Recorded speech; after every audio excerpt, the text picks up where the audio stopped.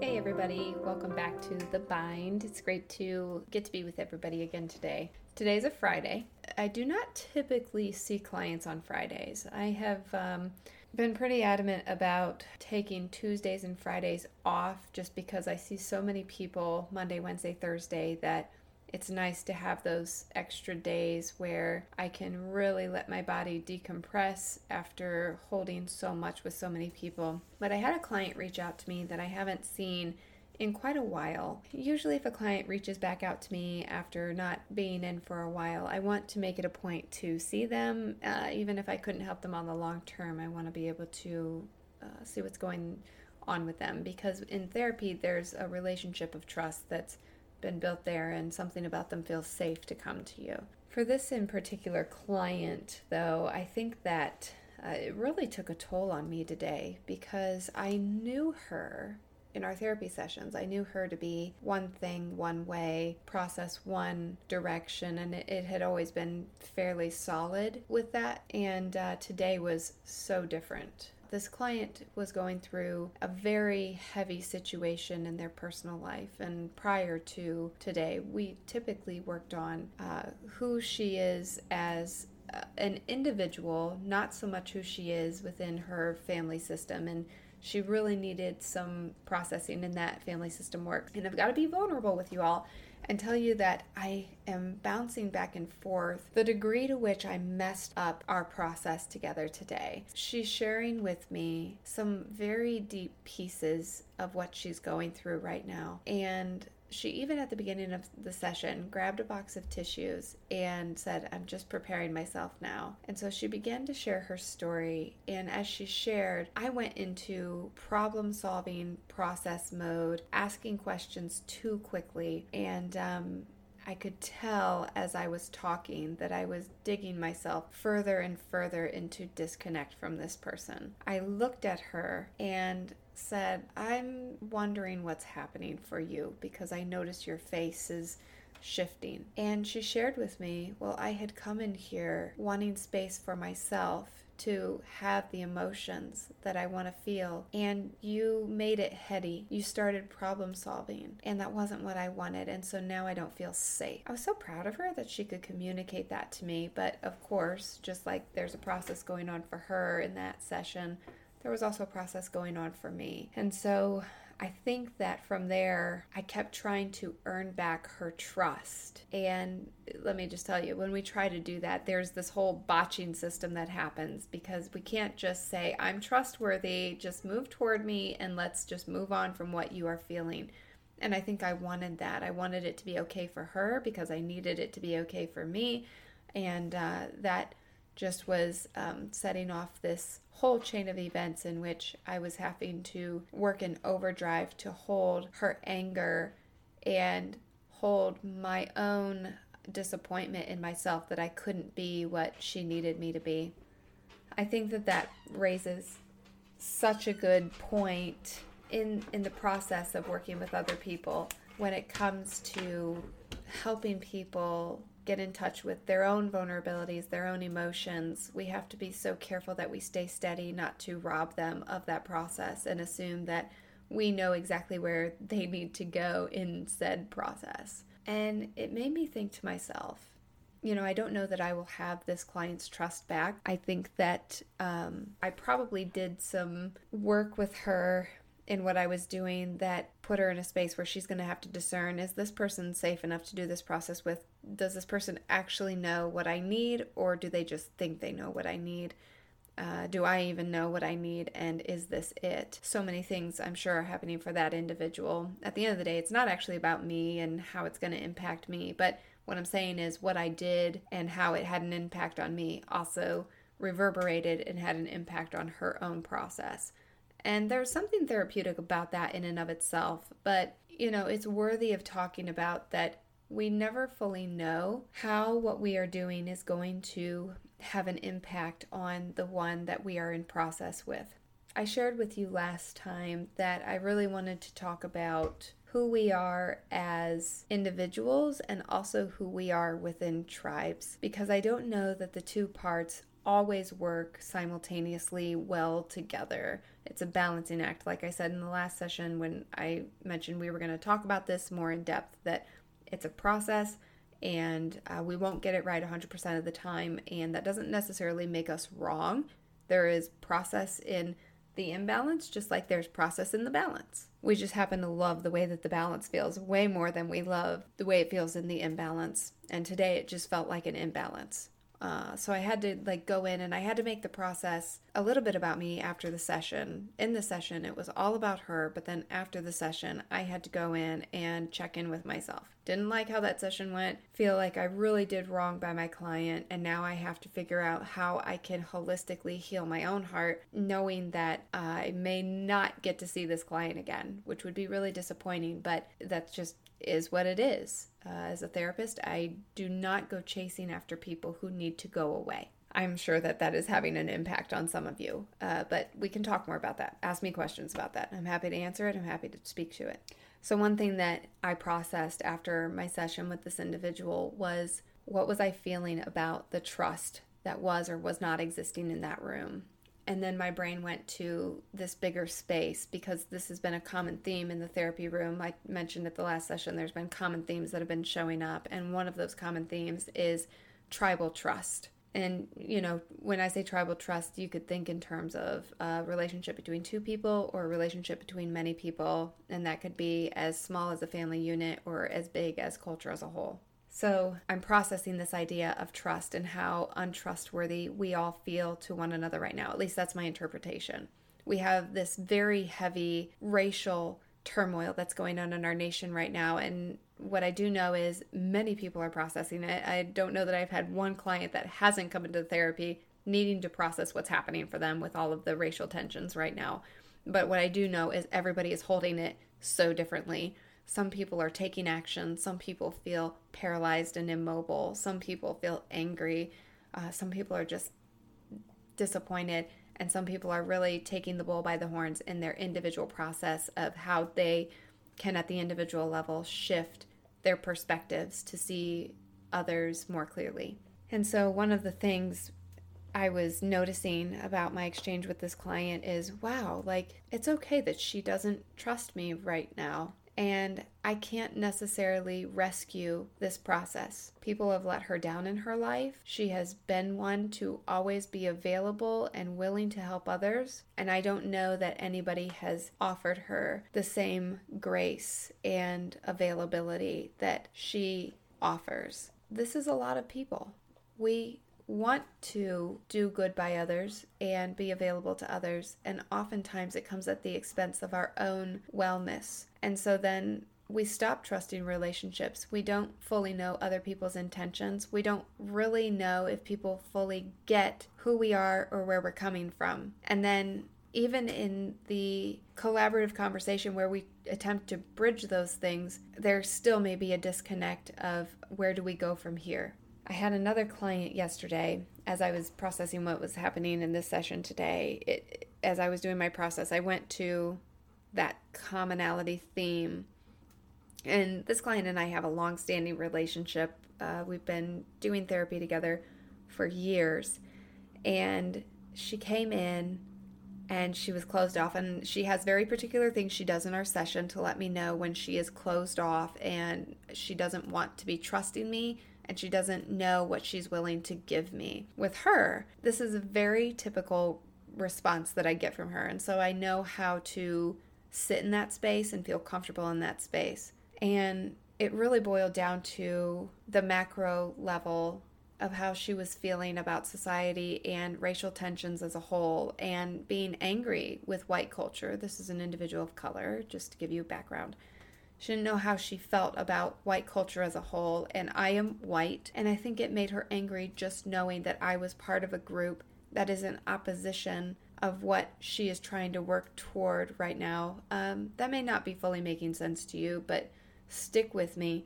What I'm saying here is she's in a minority group. She feels polarized from where I am because I am in a majority group, and by the very nature of our polarization ethnically, she felt that distance with me, and she was trying to recalibrate whether or not I was a safe person for her. So I sat and we sat in the silence, and we just held that space together. And after a little while of processing in the silence, there was some laughter that came. And laughter is a beautiful connector for individuals. And that was what she needed in that moment, and she laughed. And I think that her response to me was, this makes me angry because I want to be angry with you right now, and I can't be. I said, okay, you can be angry with me. It's fine. I can handle that. She's like, no, you don't understand. I can't be angry with you. Okay, well, why not? Well, because you're you. But I am angry. I'm angry at the white race. Okay, that's fine. You can be angry at the white race. White race pisses me off sometimes too. I get it. Okay. And in that, we started to have this dialogue where we started bridging ourselves and connecting a little deeper. I let her know it was okay that she reached a space in which she couldn't trust me. And I had to remind her, there is her and my relationship, which is at a micro level, a micro tribe. And then there's her relationship with me on a cultural tribal level, which is bigger and holds bigger disparities or connectors or disconnectors. And I think she was really trying to process where she was at in that, to ask herself, do I have permission to be close and connected to someone at the micro level and not betray my tribal self and the bigger goals that I want to accomplish within society? And I will be one of the first ones to tell you, I don't know that we know as a society yet exactly what larger cultural goals we're working toward accomplishing. Like, we know it at the big level, but what are those things? How do we narrow it down to changes we see at the singular level, changes we see at the greater level, how we create that common space where we cultivate peace rather than war. And sometimes, as a cultural family, we have to engage in war. It's like a brother-sister war, and duke it out. It's looking pretty rough right now in society, and people are feeling the heaviness of that. But I do think that war can cultivate solution, especially civil wars among brothers and sisters from a connected cultural tribe. So let me bring it back around and try to work through that ever difficult task of cultivating trust in the midst of vulnerability at the individual level. What do you all think about that? What is your own experience with trust? What's your own experience with relationships at the micro tribal level and the greater macro tribal level, and how that impacts how you are with somebody? And let me give you some examples of the way that I see this play out on a day-to-day basis. I do not love social media. Some people thrive in it. I'm not one of those people. And here's why. This is something that happens for me when I experience social media. And let me also preface with, I don't really have social media beyond Facebook. So I'm one of those people, like, you know, when video games started coming out, we got the Nintendo, we got the Super Nintendo, we got the Sega, and then, like, I was done. I wasn't able to get to that space where I could go in and put the effort forward to try to learn yet another gaming system. So just like with the internet, Facebook was kind of that foundational piece of introducing us to social media versus just internet surfing and chat rooms. And I joined it, and then after that, they just started adding a million other platforms, and I just couldn't keep up with the times. One thing that I notice on Facebook is that if you get on and you see those hot button cultural topics that are typically political in nature, that impact us as a large cultural societal family, people get very heated and we are extremely polarized. And you either see a post in which the only people who respond to the post are ones that are in full agreement, or you see a person who responds to it in complete polarization, and we take away regard for all the other parts of the person we're in conflict with. And to me, that is a huge breakdown of other parts that could keep two people connected in conflict. And so I think social media disconnects people in conflict. And when we have conflict, we need those trust elements that keep us fused together with the person that we're sorting out our experience, so that way we can bridge that gap. Now, I don't think that some people are not able to do this even in real life, but for the most part, most of us can have a conflict with another person and still hold love for them. Social media doesn't necessarily lend itself to bridge conflict with connected elements that keep the trust intact. So hopefully you're picking up on what I'm saying here. Now let's bring it back home and let's talk about these situations with these two individual cases that I had in which trust was breaking down. In each situation, I got to a place in session with my clients in which they weren't feeling safe. And if I'm not feeling safe, that means that something about my trust for you is breaking down, and I have to determine where this relationship is going to go. Can I stay in it, or do I need to separate myself from it? With the first client, the jury's still out. I don't know if what we had in the past is enough to reconnect her after the break in our session today, that disconnect. With my session with my other client, in which we've had that ongoing long-standing relationship, her distrust for a part of who I am was able to be bridged by other parts of who we are, other elements of my identity that allows her to know I am indeed a safe person for her. There's just a part of me that's unsafe right now. And at the tribal level, there's always this dance going on in which I am a part of something, I'm connected to it, and I'm believing in what it represents, and it is part of me for all intents and purposes. But there may be parts of me at the individual level or other tribal level, there may be other tribes I'm part of that's in conflict with another tribe, and trying to identify, is it okay for me to have conflict within parts of who I am, the individual self, the micro tribal self, the macro tribal self, and other tribes. We're not singular. Humans are multifaceted. We have many layers to what makes us tick and collaborate and exist, or feel disconnected or connected, which means that sometimes the things we think we can turn to and rely on to help us through what we're going through or process other situations in our life don't necessarily work. They're not the thing that we need for that time. And also, it's very possible that sometimes something that serves us at one point in time in our life, it doesn't necessarily serve us in the same way at a later point in time, which we can talk about that more in another session. Just that idea of, is it possible for me to be a new person and still encounter parts of my past or people from my past and feel like I can honor both of those parts because of the change that's happened. In today's session, what I want to really drive home, what I want for you to think about and be processing is, how do you cope with knowing that while there are parts of you that connect you to others, that establish love with others, friendship with others, safety with others, simultaneously, there are parts of you that are inherently dangerous to others. How good are you at trusting the process that it isn't necessarily about you? If somebody else is having a process as a result of something that you have done in the relationship, or something that maybe you haven't done, but by the very nature of who you are, it's having an impact on the other person in the tribe, can you make space for that to be okay? Can you tolerate it? Sometimes people don't have the ability to tolerate that because it feels so heavy and the rejection feels so close to home that you may not necessarily know what to do to recover from the pain of that loss and separation. I think that in these two particular cases that I'm talking about, I, as the therapist, experienced that at two different levels.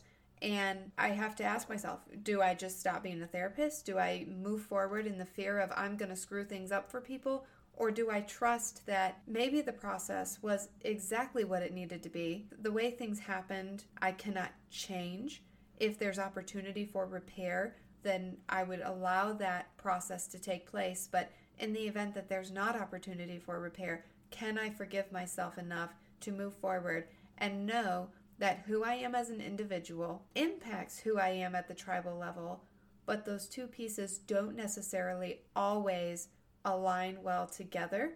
There's a balancing, there's an imbalancing, and I am constantly having to shift and make accommodations or concessions based on what's happening for me at any given level of my identity, my individual self, my tribal self, my multi-tribal self. Before we end for today, what I want for you to be thinking about for your own self is, how well you are able to tolerate that discomfort of knowing sometimes you mess it up, whether it was something you said that had an impact on the other person, or just the very nature of where you come from and other tribes that you stand for, that's a disalignment to who the other person in your micro tribe is. These are great processing questions to help you grow and inner reflect and better develop that core part of who you are and make space for the hurt parts just as much as you make space for the healed, holistic, healthy parts or happy parts. I don't know that healthy is the right word for that. I hope that this provoked you today to think more on that idea of tribal self and individual self. We're going to keep talking about this concept and keep pushing toward the growth of who we are individually, tribally, and that is going to be a piece that I guarantee you is going to help you grow and heal parts of you that may not know yet how to tolerate conflict that you have with others. And instead of always jumping in to try to save and to fix, instead learning how to make space. It's not a whole lot different from our last session. I asked, do you have the ability to make space for another person's process? It's the same question again. We're just approaching it from a different angle, a different concept that happens to us in our relationships. I hope you have a great day. We will jump back into this relationship piece in our next session in a week. And as always, don't hesitate to visit thebindpodcast.com to just drop me a message if you would like, ask me some questions. I would love it if people wanted to pose some relationship questions or individual self questions that you're just wanting to process on a larger scale. Thank you for listening, and I look forward to being with you all again in a few days. Have a great weekend.